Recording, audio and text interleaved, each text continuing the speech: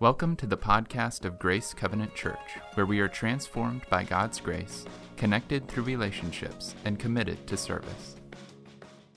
Well, good morning, everyone. Welcome to Grace. You have picked a spectacular weekend to be here.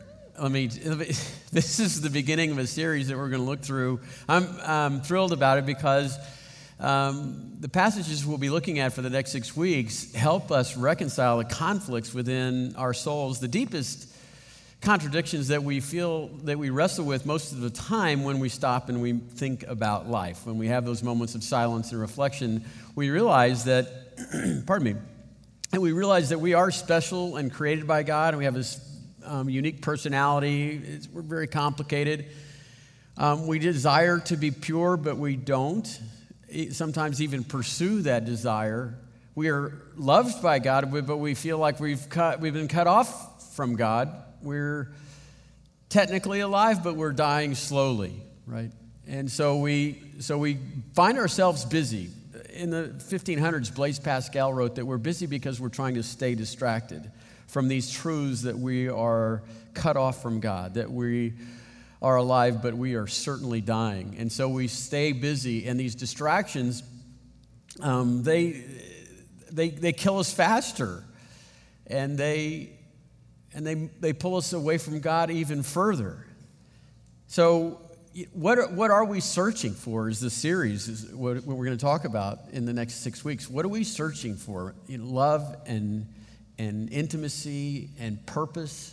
What if I told you there is a story that helps us accumulate all these contradictions and these conflicts in our lives, and if we could see that there's a plot line for all of human history, and if we could see that in this plot line there's a destination, and while there's a story, there's also parts to play. The closer we get to the storyline, the closer we can understand what our part is, and when we find our part in that storyline, then we can find purpose and meaning. I can tell you that there is a consistent, coherent, logical, historically verifiable storyline that I think that the more you learn about it, the more you're going to want to be part of that. There's a big picture. We're going to look at this thing. We're going to call it one, but it's just one big picture that all the small pictures find their meaning and clarity in. It's technically it's called a meta-narrative, which means it's a giant narrative that all the small narratives bring to light. Right? It's the forest, not the trees. You're seeing the forest through the trees or above the tree line. We are not an accident. We are not a cosmic mistake that brought about order and then life and then souls and then Beethoven. Without meaning, without direction, and without finish. That is not what it is. We are, and we know this to be true, we're created by an intelligent being. And we're created probably for something more. And we want to be part of that more. And the story is that God does have a destination. He has a meaning and purpose in life. And he uses David's and Goliath's with or without their understanding, with or without their permission. Because he's going to do things. He has a plan, and you are either part of this plan or you are a victim of the plan. And I'd like for us to consider talking about that for the next several weeks. Grace Covenant Church, this is a profound thing to realize that there is a plot line in life, and God is orchestrating the plot line, and he has a place for us to fit. It is profound because it brings us meaning. It brings us purpose. 45 years ago, I think 8 people gathered in a small living room, and they talked about these 6 lessons, and these lessons brought people understanding about how the world history is played out. And because of that small Bible study became this church on a hill. It is an enlightenment, if you will. An enlightenment. Listen, there's something that I'd like to let you know about. In the lobby, there's a timeline. It's called the Bible Timeline, and we're selling these things at a discounted rate. They're $5 on the back, but we're selling them for $4. And the reason I want to tell you about this is 2 reasons. One, I worked for 11 years for an international Bible teaching ministry called Walk Through the Bible Ministries out of Atlanta. You might have heard of Bruce Wilkinson. He's a famous author. I worked there, and all we did were Bible surveys, Old Testament surveys and New Testament surveys. This is not as good. This is better than anything we produced. And it's amazing. First part of the Old Testament on this side, last part of the Old Testament and New Testament on this side. I want you to consider looking at this. We're going to use this as our outline. Our six covenants are going to be taken from this. We'll even use some of their icons and their fonts. The second reason I want you to consider getting one of these is because this is published by BibleStudyForCatholics.com. It's a scary thing to get a Catholic reading their Bible. Watch them light up. As a person that is of the Catholic background and started reading his Bibles, I mean, it's amazing what happens. I can't go into the details, but, a lot of high churches like Lutherans, Episcopals, and Catholics, they just get teased with little Bible verses each week, but they never get the big panoramic picture. And then this is their material. So I want you to use it as an opportunity to share with your friends that might be going to Mass. Have them go to Mass on Saturday, come here on Sunday, and enjoy the big picture of God's timeline and history. Okay, so anyways, enough of that. That'll be in the lobby. They're $4, and get them while you can. I forgot to tell first hour so that you guys would have first shot at them. I love second hour. I like you guys best. If we're going to learn about how to live life, we have to go back to what was meant to be. We have to go back to the beginning. You can't fix something that's broken by studying broken things. You have to study what it's supposed to be like, right? You can't become an expert in all the variations of counterfeit by studying counterfeit because there's too many variations. You become an expert on counterfeiting by studying the real McCoy. Look at the real $100 bill, and then you can see all the anomalies when you see a counterfeit. We don't have time to study the 10,000 ways to live a meaningless or purposeless life. Why don't we just go to the original drawing, right, and say, this is what man was meant to be. That's why we go back to the first two books of the Bible, and we find out so much about human nature and the reason we're made and the way that we're made that we can find out our purpose in life. Genesis 1 might very well be the single greatest poem ever spoken from human lips. It is art. It is rhythmical. It is symmetrical. And if you listen for the symmetry and listen for the rhythm, you can find that there's a rhythm of work and rest. There's a rhythm in the creation story itself. You can see it lining up in parallels. If you would, indulge me as I read this to you. Let's see if we can listen for the symmetry, the rhythm, and the purpose. Genesis chapter 1, verse 1. In the beginning, God created the heavens and the earth. And the earth was formless and void. It was formless and void. And darkness covered the deep waters. And the Spirit of God was hovering over the surface of the water. And God said, let there be light. And there was light. And God saw that the light was good. And then he separated the light from the darkness. And he called the light day and the darkness night. And evening passed and the morning came, marking the first day. And then God said, let there be a space between the waters to separate the waters from the heavens and the waters from the earth. And that's what happened. And God made this space and separated the waters of earth from the waters of heaven. And he called the space sky. And the evening passed and the morning came, marking the second day. And then God said, let the waters beneath the sky flow together into one place so that dry ground may appear. And God called the dry ground land and the waters sea. And he saw that it was good. And then God said, let the land sprout vegetation and every sort of seed-bearing plant and the trees that grow seed-bearing fruit. And that's what happened. And God saw that it was good. And in the evening passed and the morning came, and that marked the third day. Then God said, let the lights appear in the sky to separate the day from the night, and let them be signs of the seasons and the days and the years. And that's what happened. And God made two great lights, the larger one to govern the day and the smaller one to govern the night. And God saw that it was good.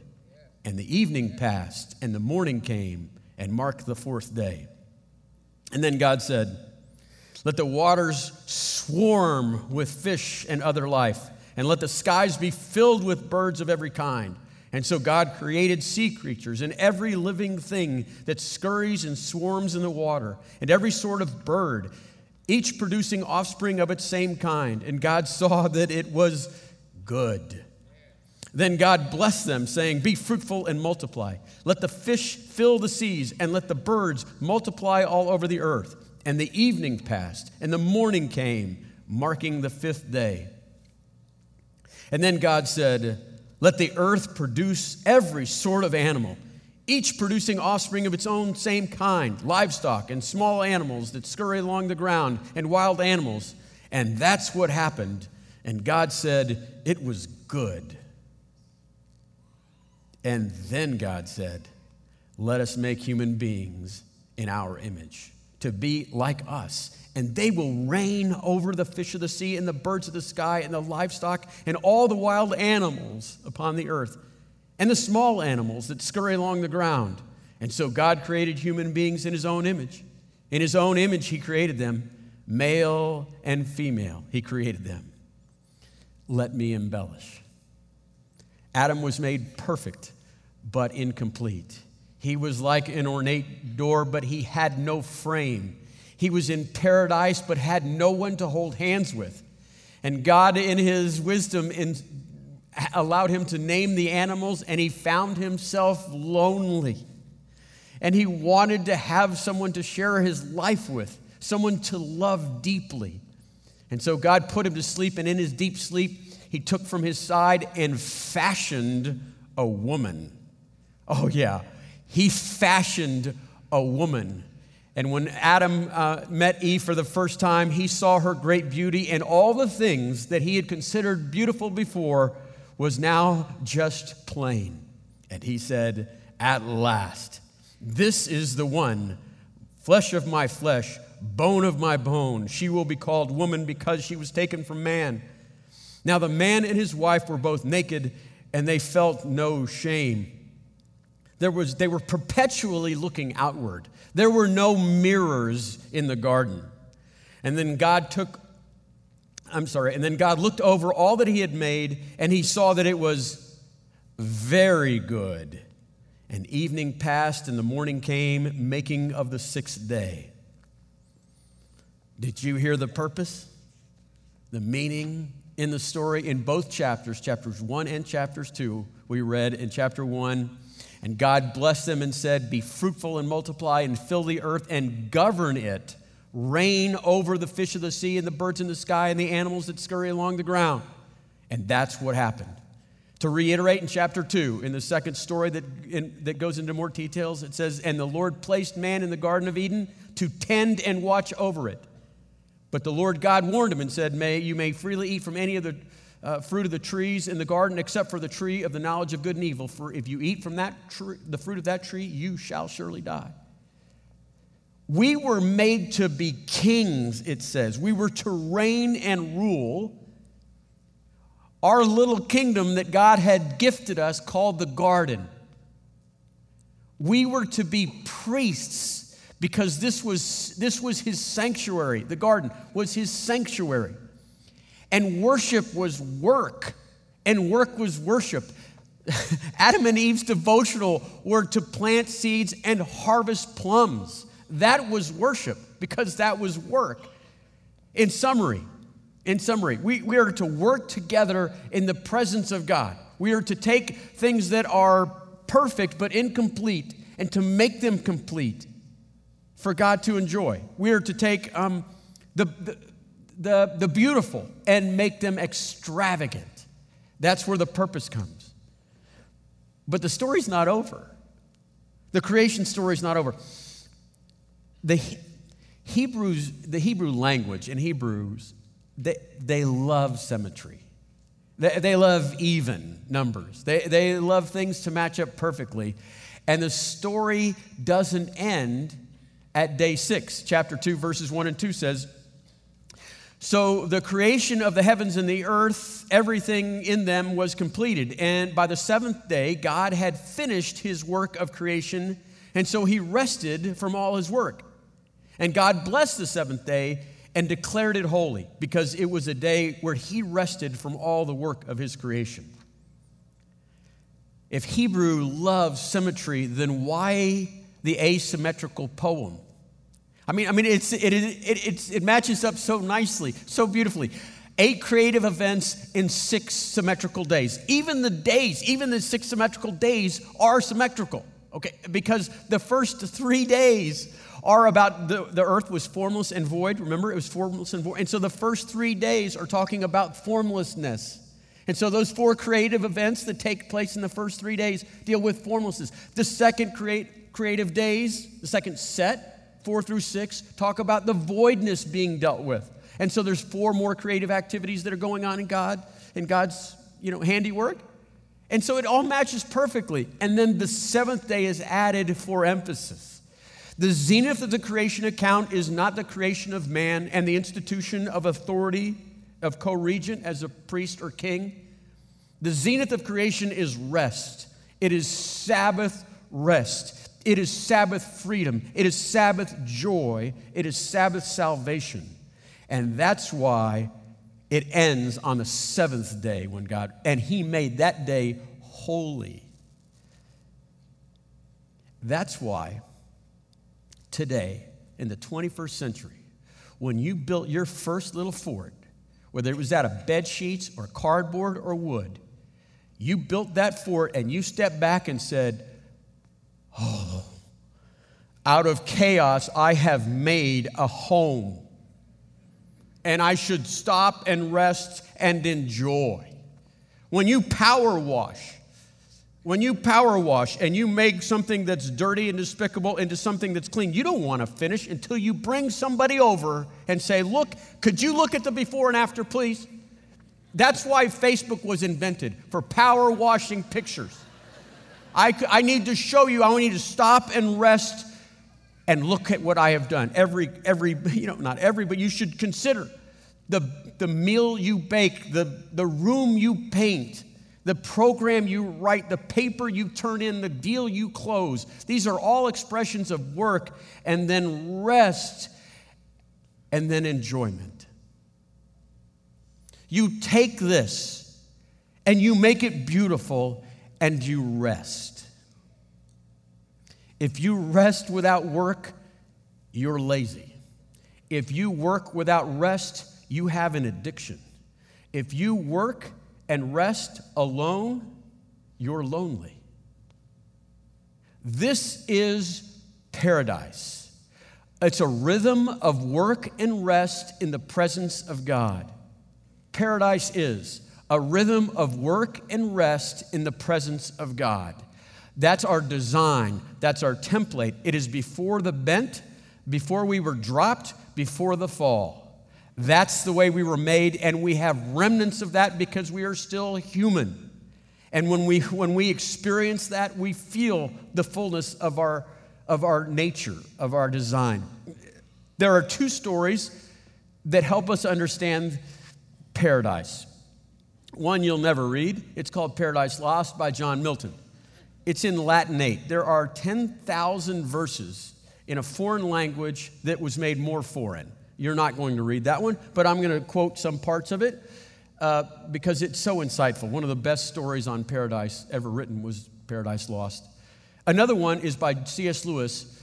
It's in a space science fiction trilogy, and it's called Perelandra. If you want to know what life might have been like before there was a sin, read Paradise Lost. Let me tell you a little bit about the way John Milton described what it would be like to have a rhythm of work and rest in the presence of God.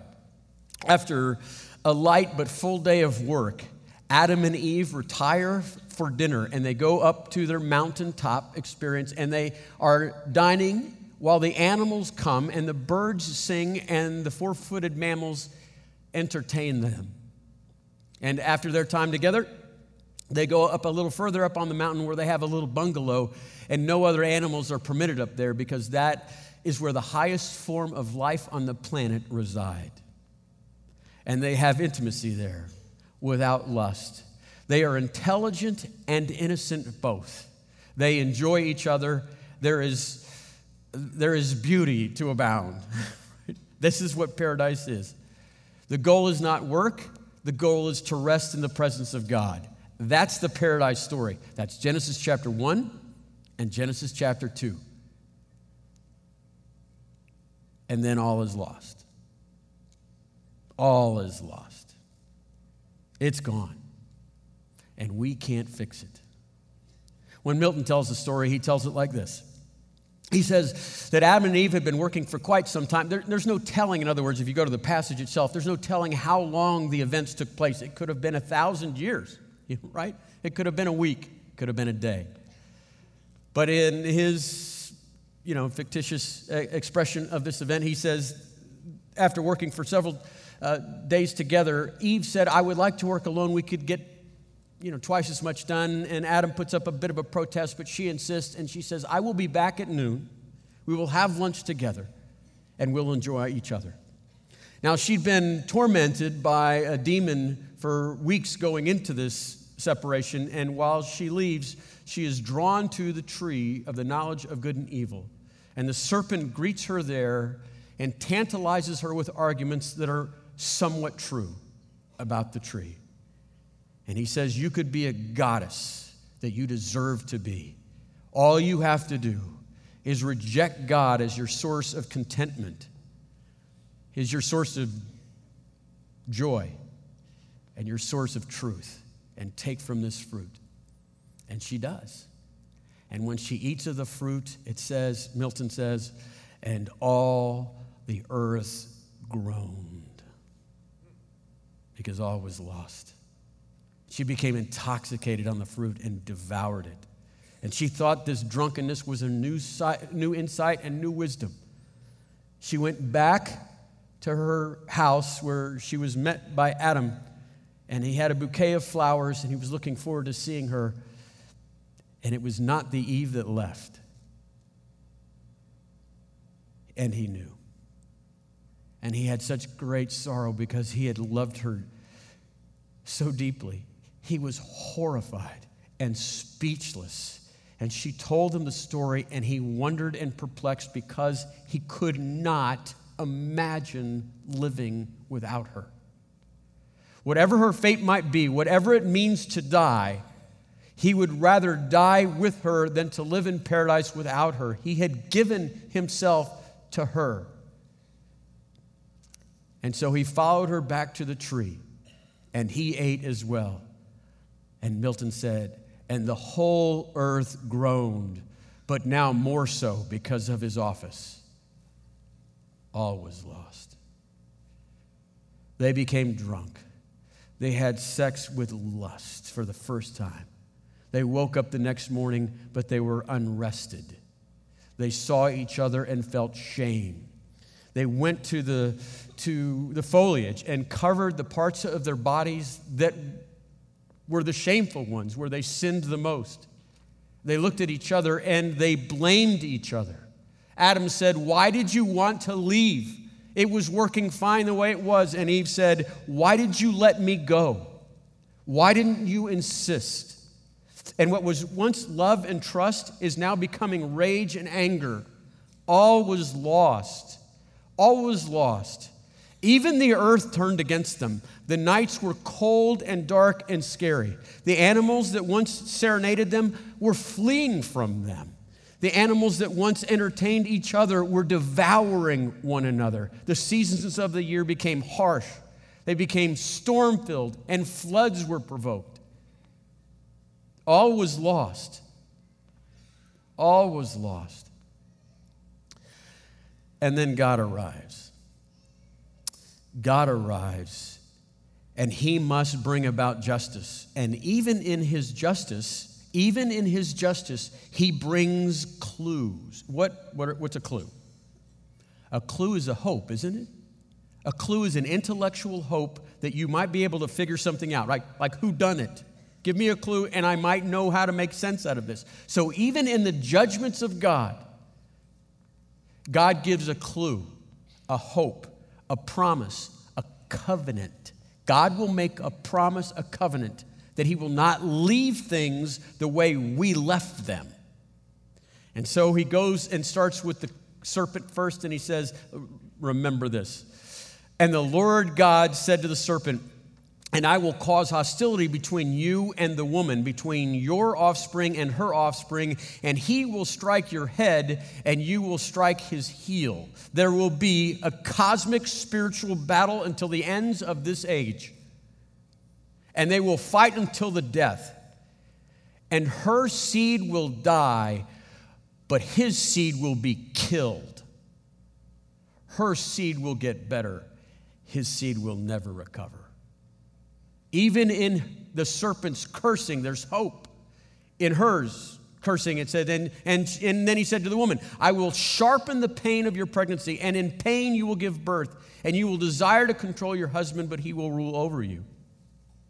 The thing that brings her most joy will now come with pain and suffering. The thing that she hopes for and enjoys the most will come with thorns. So she's still entirely female, but with a bent. Speaking of thorns, the man is cursed in this way. And then he said to the man, the ground is cursed because of you. All of your life you will struggle to scratch for a living from it, and by the sweat of your brow you will have food to eat until you return from the ground from which you were made. For from where you were made was dust, and dust you shall return. He makes beautiful things out of dust. He makes beautiful things out of us. So even in that curse, he still maintains his Adamness, but the things that would give him joy, like to take beauty and make it extravagant, is now to take chaos and to make order out of it. And he will have to work for that. But he'll still have something to show for it.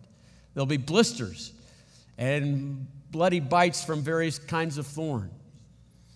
And God, in his mercy, walks them east of Eden, away from the tree of perpetual youth, so that they will realize that in death they will find new life. That's what God does for them.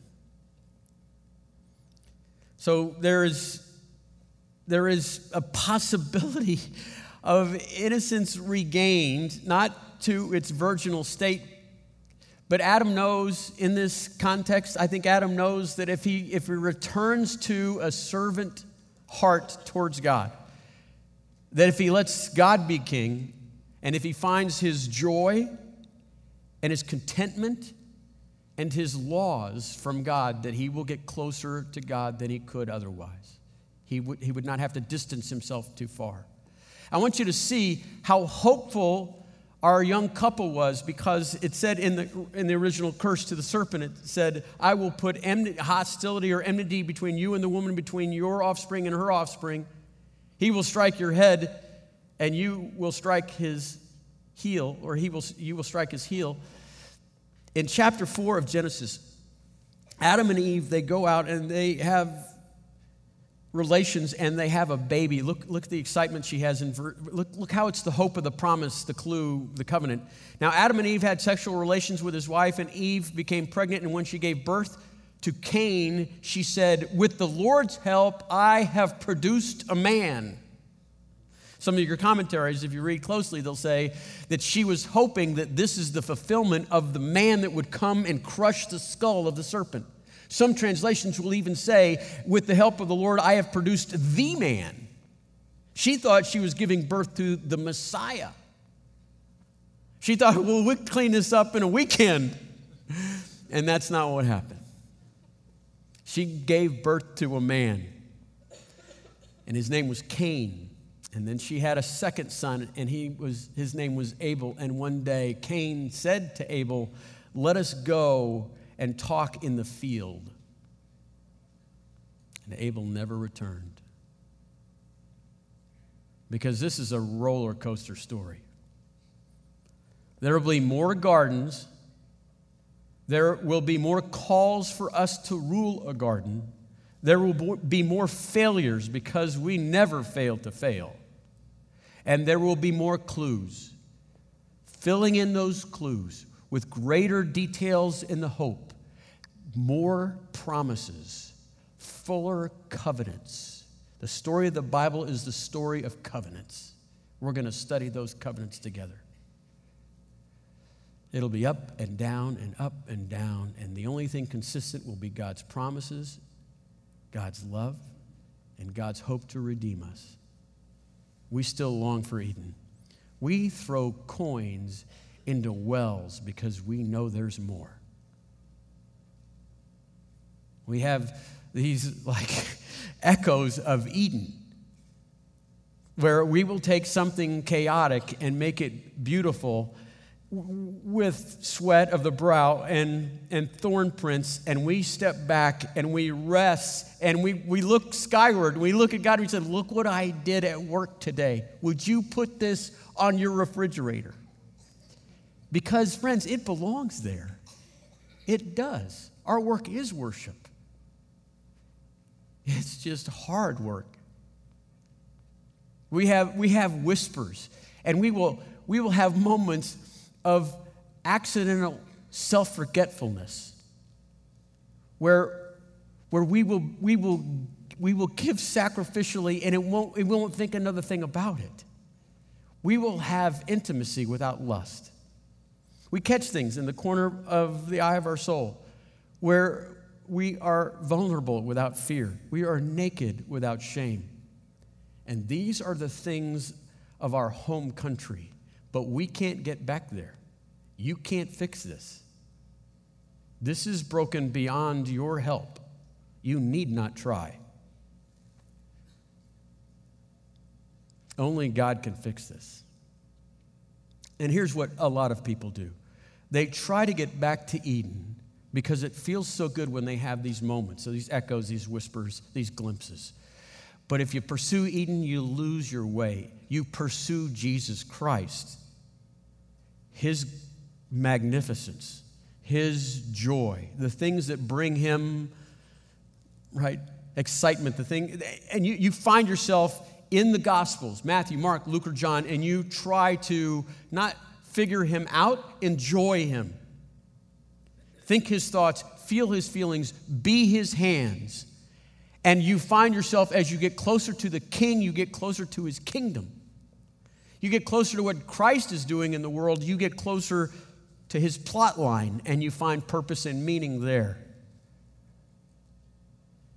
If you pursue Eden, you lose Eden and Christ. If you pursue Christ, you get Christ and Eden thrown in. The story of the Bible is God so loved the world, and we rejected that. Listen, I want to show you a video just for our closing. I'm going to pray in just a few minutes, but I'm going to show you a video after that. And I want to explain the video, but right now I want us to just pray this thought, this idea. Is God tugging on you for wanting more? You hear this story and you think, I have those memories and I want more. This is broken and I'm tired of trying to fix it. You can't fix this. You've lost Eden and you can't find your way home.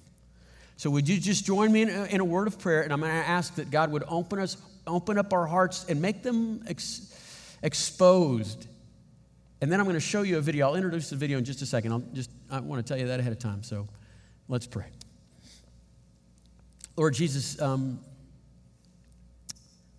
would you open our souls and make us open to your, the idea that there is a huge story that points to your glory, that has your rhythm and meter in it. It is all about you, but we get to play a part in that. Would you open our hearts to that, just that idea, that we find meaning and purpose in life when we play our part in your storyline? That if we pursue you, we might gain a little bit of innocence back, that we might find ourselves like children playing in a garden again, just for moments. But still, Lord, would you give us that? Let us understand with a new set of depth your grace, your love, our sin, your repayment for our debt to you. We pray this in Jesus' name. Amen. Well, our leadership team found a video that we found to be very deep and understandable on many different levels, left brain, right brain. So I'd like to show you this video. Please pay attention to it. It is the story of the gospel. It is the story of God's love, our rebellion, the expense that's due, and how Jesus Christ paid for that expense. And I'll be right back in 4 minutes.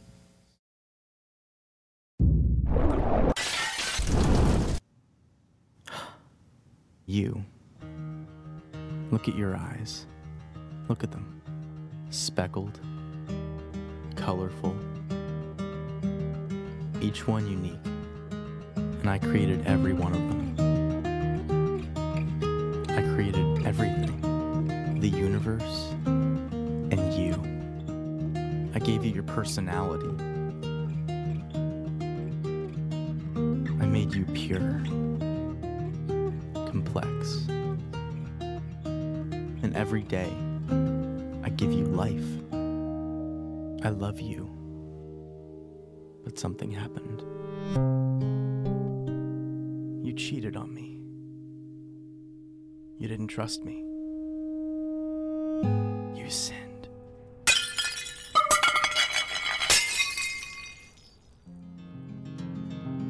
You cut yourself off from me. And although you're still alive, you were slowly dying. So you looked for other things.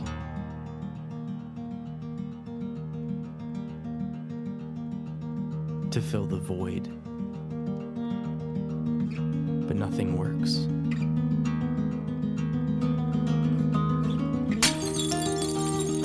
It just kills you faster. And it separates us more and more.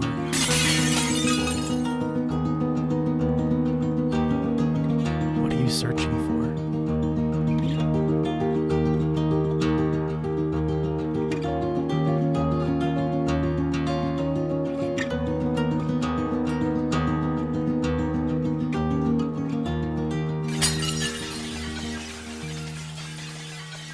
I don't want you to die. I created you, not to be destroyed, but to know me. So I became one of you, a fragile creation. I was tempted, but I never sinned. I came to save you. You have so many sins. And they have a cost. Someone has to die. You or me. So I took on your sin and traded in my life for yours. And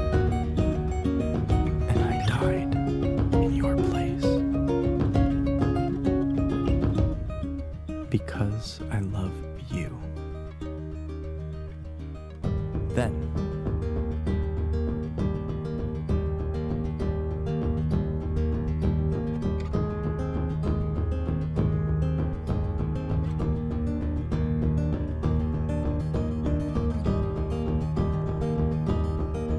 from the dead.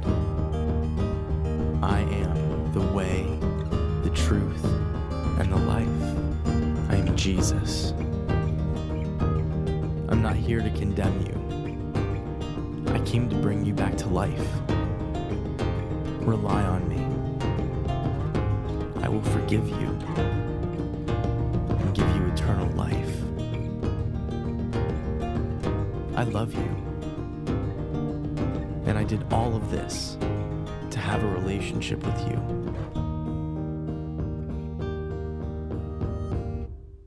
Will you follow me?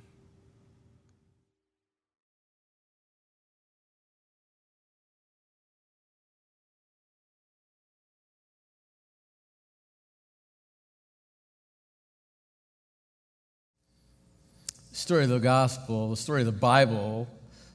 The gospel means good news. The story is that we were granted paradise and purpose and love from God himself, and we rejected all those things. We cheated on him.